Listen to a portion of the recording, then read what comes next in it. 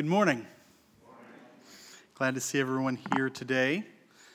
So I want to start by talking about that practice that we've been encouraging everyone to be eating a dinner with the family together at the table and trying to avoid distractions and doing that at least once a week. A few of you have talked to me about that, mentioned that it's been beneficial or that it's what you do every night already. And that's always interesting to me, the different ways that we do things, like have a dinner. We're getting ready, though, to dive into what's going to be a year-long practice that we want to practice together, a spiritual practice, a spiritual discipline.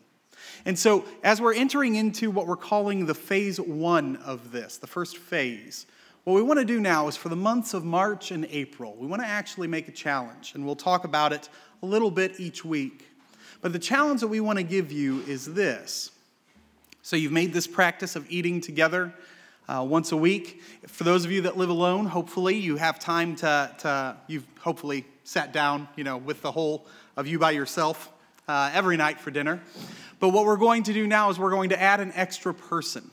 And so what we want to encourage you to do is at least once a month, at least once in March and at least once in April, and as many times as every week, we want to encourage you to invite someone else to dinner, someone that you're comfortable with, someone that you've had over for dinner before, a person that you know very well. And we want to encourage you to do this just beyond what's comfortable, right? And so for some of you, if once a month is easy, try for more often than that. If 5 or 6 times is easy, we want you to try for once a week or even more. But we want to make this part of the heartbeat, part of the rhythm of how you do dinner. And we're going to take this practice and expand it. And as anything happens, as you have any good experiences or you think of anything or the Lord puts anything on your heart in the midst of this, we'd really like to encourage you to share that with us. We're going to be diving into, though, as we conclude this sermon series on eating with Jesus, we're going to be diving into a very special passage today. It's Revelation chapter 19. And you can go ahead and turn there in your Bibles. We will have the scripture in a bit. I do want to go ahead and apologize to Karen. I realized as I was sitting there in that last song, I didn't tell her that the first 2 slides or 3 I'm going to need before the scripture this morning. So she's going to get to jump around, and that'll be fun. So if that's not the way it's supposed to be, that's my fault, not hers. We're going to be talking about the wedding supper of the Lamb today. The banquet that's at the end of the book of Revelation, when the bride of Christ and he are wedded together, and they celebrate this with a meal. And meals at weddings are always interesting things. They're always memorable occasions. The meal at my wedding is particularly memorable. We didn't have a full meal, right? We had like appetizers and things like that. But then comes the moment that happens in most weddings where you do the cake cutting, right? And Lisa, my wonderful, wonderful, lovely bride, said to me 100 times, "You will not put cake in my face. You will not put cake in my face," because she knows I have this tendency toward orneriness. And so, because it's her wedding day, I think I'm not going to do that. So I feed her the piece of cake like I'm supposed to, and she promptly takes hers and smashes it in my face and laughs maniacally and gleefully at what she has done. That's Lisa Tinnervin, ladies and gentlemen. So, we're going to be talking about the wedding at the end of the book of Revelation today. And the single sentence sermon summary for this morning is this: we live in a hope-filled story. We are beloved of Jesus and promised an eternal place at his table. We live in a hope-filled story, beloved of Jesus, and promised an eternal place at his table.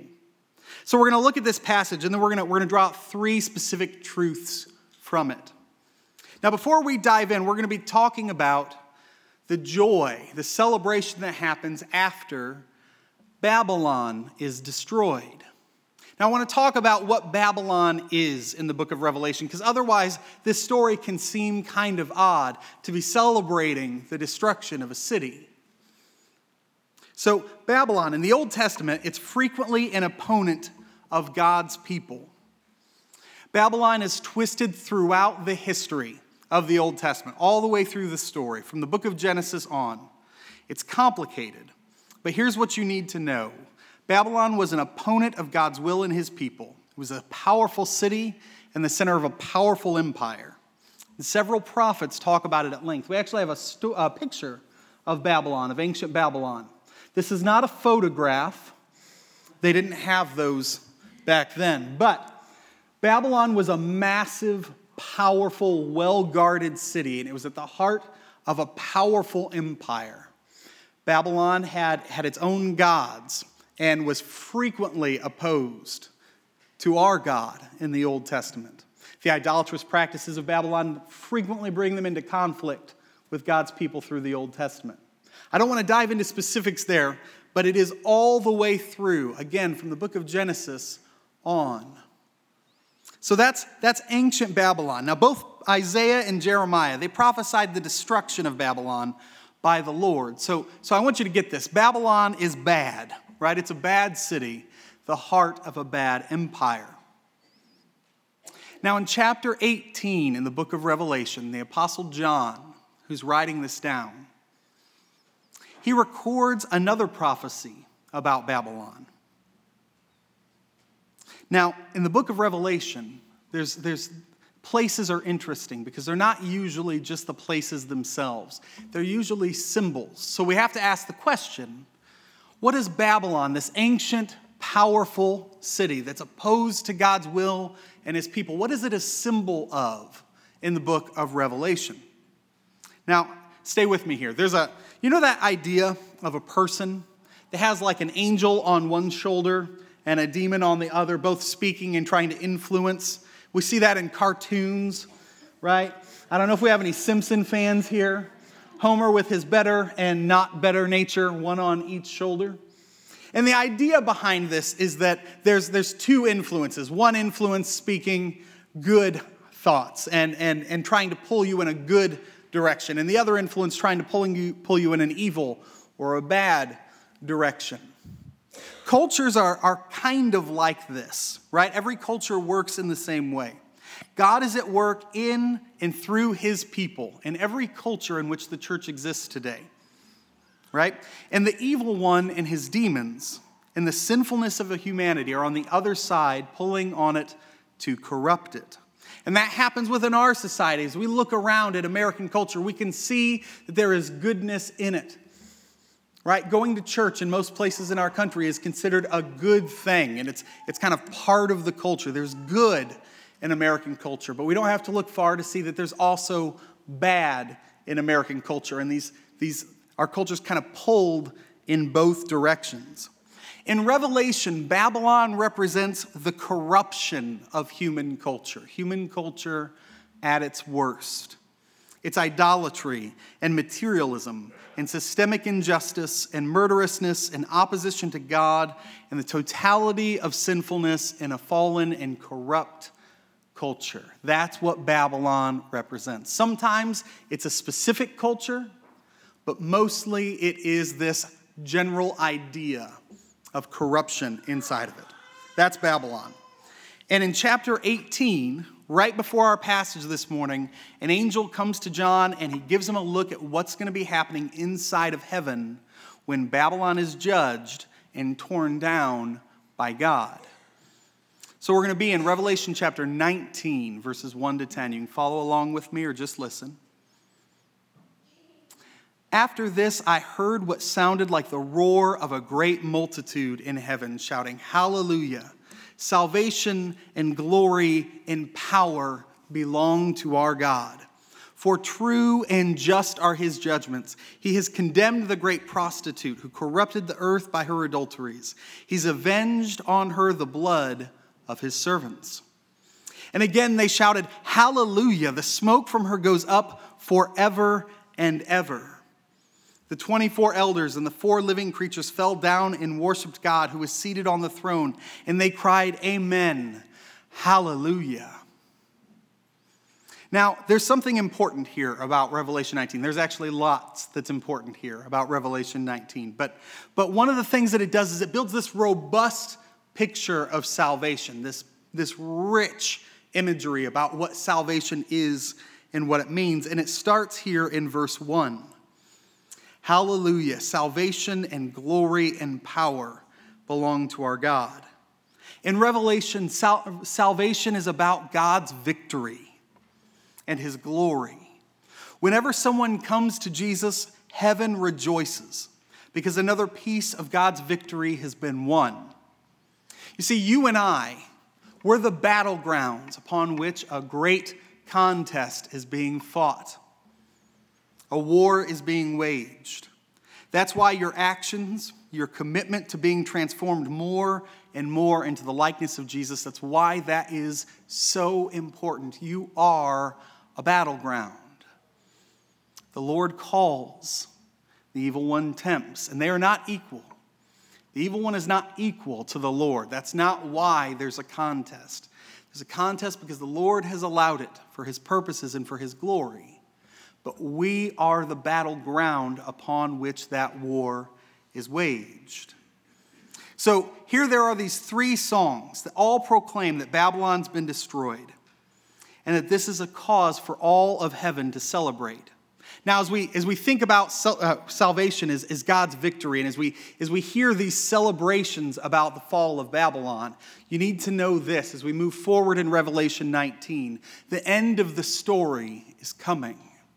Not just the end of the story of the chapter that we're in, not just the end of the story of the book of Revelation, but the end of the story that all of us are living in the midst of. All of us are caught up in. The salvation story in Revelation is coming to a close, and we're right at the cusp of it here.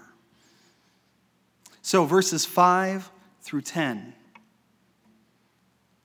Then a voice came from the throne, saying, "Praise our God, all you his servants, you who fear him, both great and small."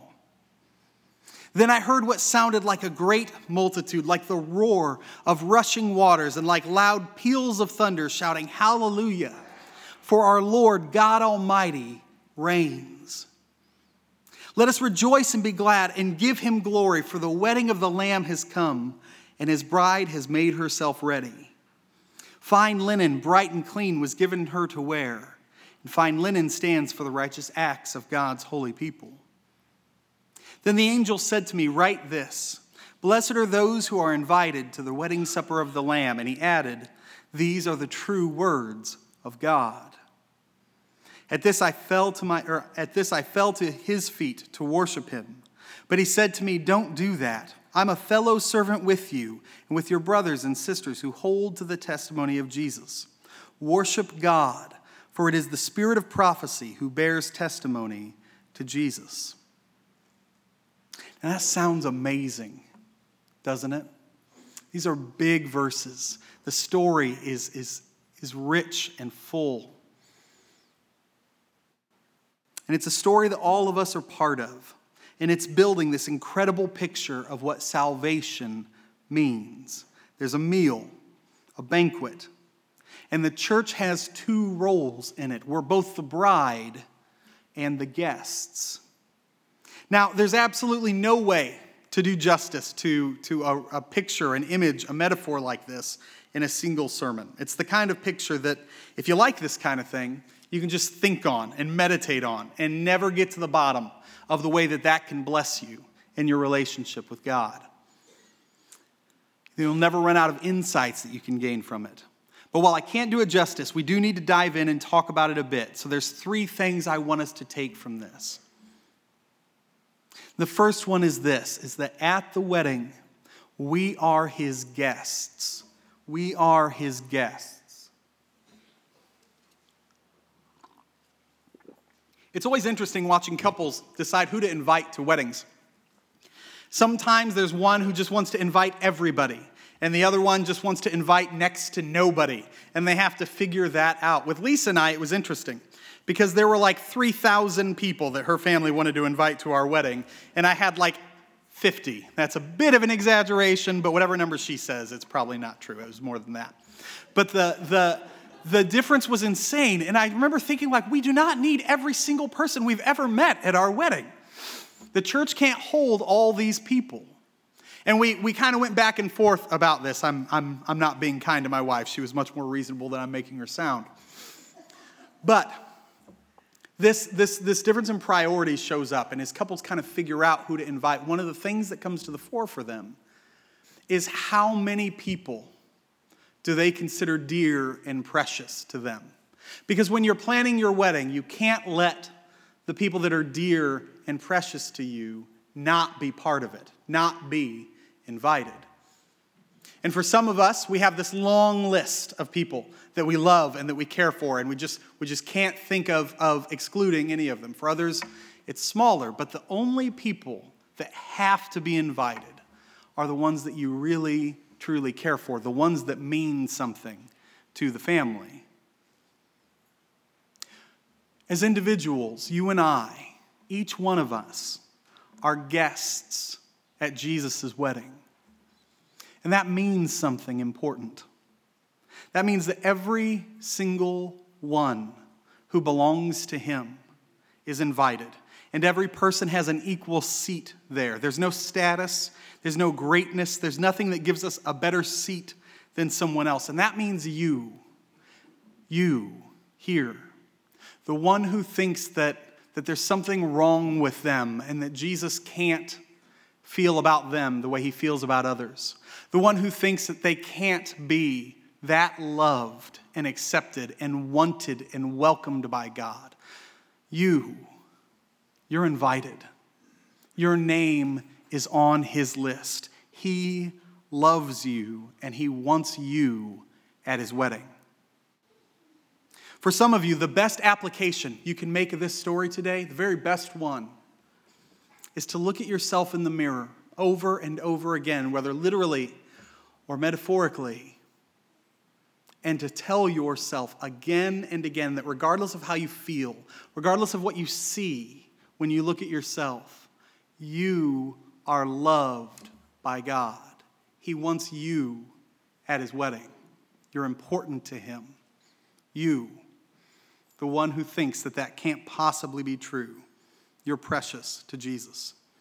So that's the first thing that we can take from this story, is that each and every one of his people is precious to him. The second piece is this, is that we are his bride. Collectively, the church, we are the bride of Christ. The church is one unified bride of Jesus Christ, and each one of us are part of that bride. And one of the things that means is that each and every person who belongs to Jesus needs to matter to us.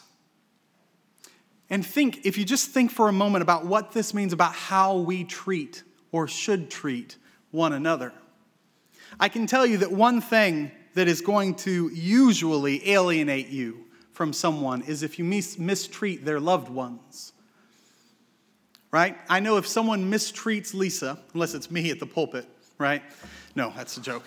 But if someone mistreats Lisa, I have a real tough time. There's been times in her professional life or in other things where there's an argument and there's some mistreatment that's going on, and it's just so difficult for me to imagine a relationship with that person when they've mistreated my spouse.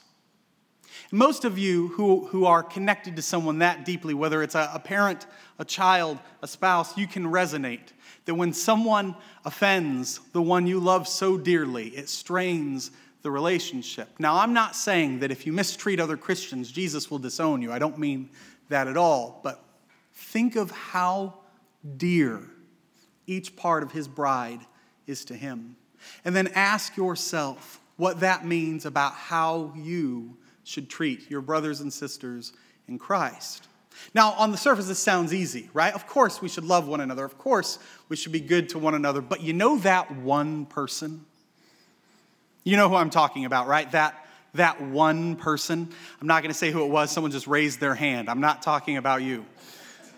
That one person that you have such a hard time with. That one person who just gets to you. And maybe it's more than one. Maybe it's that one trait or quality that when someone has it, you just can't see past it. You think, well, I'm glad there are other people in the body of Christ because they can love this person. I just need to stay away. That person that person's precious to Jesus. That person's part of the bride of Christ. And Jesus cares how you treat them. Jesus cares how you show them love. We don't get to just avoid. We don't get to say, that person's outside of my ability. That person's too much. Jesus can't expect me to love them, because he does. And so for some of you, the very best application today that you could have is to go home. Think about who that person is. Think about what is going on inside of you to make that person so difficult for you to love. And then make a phone call or send a text message or find a way to reach out and love that person. That would be an excellent, excellent application today. So the first part that we can take from this story is that we are his guests. Jesus loves each and every one of us individually. And the second part is that we are his bride. And here's the third. We have a reason for hope. This wedding banquet with Jesus gives us a reason for hope. There's this passage in Romans chapter 8. It's one of the most difficult in the entirety of Scripture. It's Romans 8:18, and some of you undoubtedly know it by heart. It's where the Apostle Paul says, I consider that our present sufferings are not worth comparing with the glory that will be revealed in us. I remember being younger and just thinking that that was an easy and exciting verse to come across, but actually it can be a very difficult and painful one. I remember being younger and just being so very foolish, and I'd like to say I was really young, but we're talking Bible college days, we're talking 20s. And when I knew someone was going through a hard time, I would feel this desire in my heart to give them this verse. Whenever there was hardship or suffering, I just felt like a person needed to hear this verse. Someone lost a loved one or suffered a tragedy, I had a verse for them. It was the thing I could say in the funeral line as we went through. And at some point, I realized that it isn't actually helpful to minimize what a person's going through in the midst of the going through it. When you tell a person, you know what, in the big picture, sufferings aren't even going to matter. In the midst of grief, that's not helpful. Now, there's something that we all need to know about times of grief. And it's that we tend to have this desire to make the other person feel better. We're made uncomfortable by someone else's pain, and so we need to say something. And a lot of those things are just not helpful. Please hear me. It's okay to say nothing. It's okay to just be present. Don't say a thing that ends up doing more harm than good.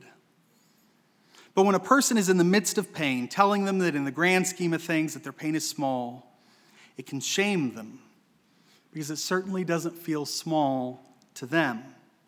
Now, and hear me, that's not always the case. Is there a time when it's time to talk about how the suffering that a person is going through can be a time when God is close? Is there a time to talk about the future glory that waits? Absolutely there is. And it takes wisdom to know when that is. But it's not a weapon or a thing to make ourselves feel better. So then, this verse eventually became very painful for me. When Lisa and I lost our first baby, I remember coming across this verse in devotions and thinking, how in the world could this be minimized by something so far off in the future? How do I think of this as small in the grand scheme of things? Sometimes there's tragedy that strikes, and the suffering is so great it's just before you, and you can't get it to stop being before you. And I've thought of this verse often as Lisa and I lost the next 3, as we both lost beloved members of our family. And there are times when the grief can be so difficult, it's so overwhelming, it's difficult to put into words. And when I think about this verse in Romans 8, I consider that our present sufferings are not worth comparing with the glory that will be revealed in us. When I think about the picture of the heavenly wedding banquet of Jesus and his bride, at some point in the midst of all this, I realize something precious. that underneath the pain that comes with grief, this is truly the most beautiful picture anywhere in the Bible. Jesus invites us to his table as his guest and as his bride with a promise. He gives us a promise. It's a promise that every single broken heart will be mended. It's the promise that all things lost will one day be restored. It's the promise of reunion with those who have gone to glory before us. And it's the promise of everything wrong being made right. And that is beautiful.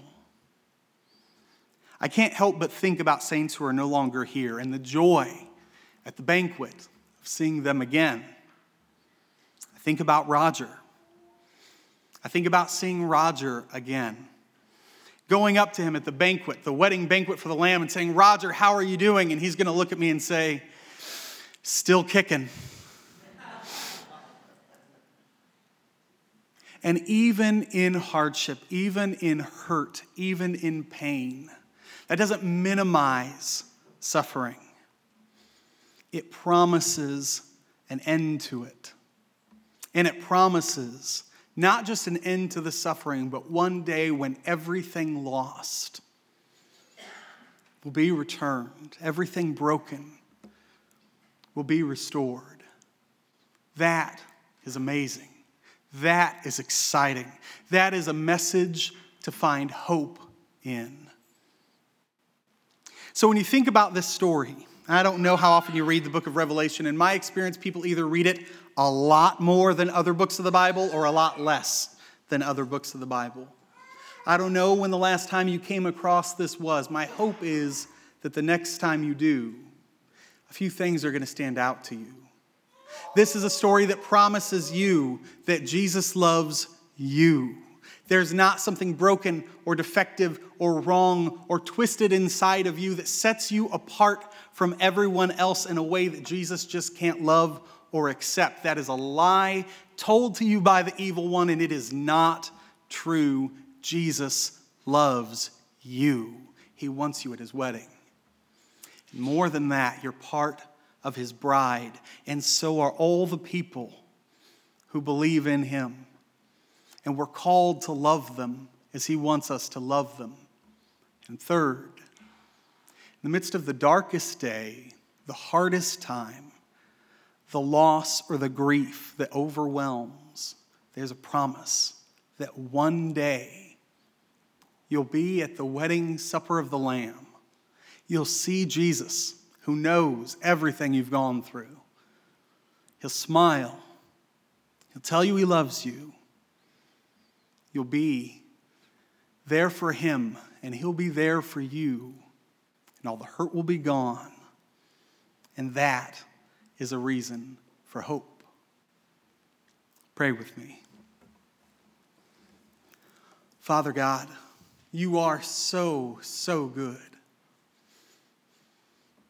When we think about sharing a meal with Jesus, this is the only one that I want to always, always have in mind. The meal that comes at the end of all the hardship. The meal that comes when the doubts and the struggles that happen inside all of us are put away, are healed, and we're with you forever. Lord, we pray that you help us to keep it in mind when we're struggling to love us as you do, when we're struggling to love your bride as you do, and when we're struggling to realize and remember the hope that we have, that we are able to live in the midst of, that you have given us. Call your wedding supper to mind. Lord, and let that be a time of renewed conviction, of an ever stronger desire to love as you do, and a hope that cannot be overcome. We pray all these things in your Son's holy and precious name. Amen.